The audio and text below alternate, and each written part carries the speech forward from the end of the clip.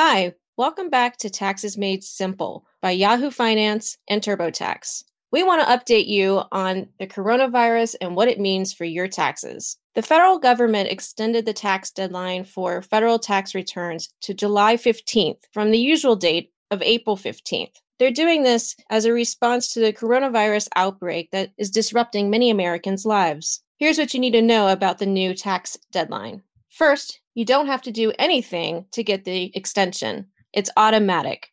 So no filing forms or calling your tax accountant. You get until July 15th no matter what. If you owe the government money, you also have until July 15th to make those payments to the government.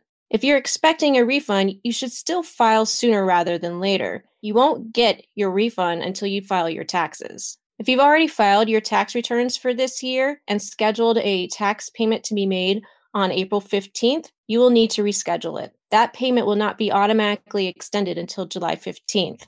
You also have until July 15th to make contributions to your IRA account or your health savings account to help lower your 2019 taxable income. If you took an early withdrawal from a retirement account last year, the 10% additional tax that you must pay as a penalty has been extended to July 15th as well.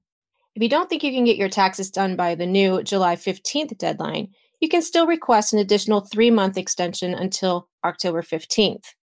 To do that, you'll actually have to request the additional extension. You can do that by electronically filing Form 4968 through your tax accountant, tax prep software, or use the free file link on irs.gov.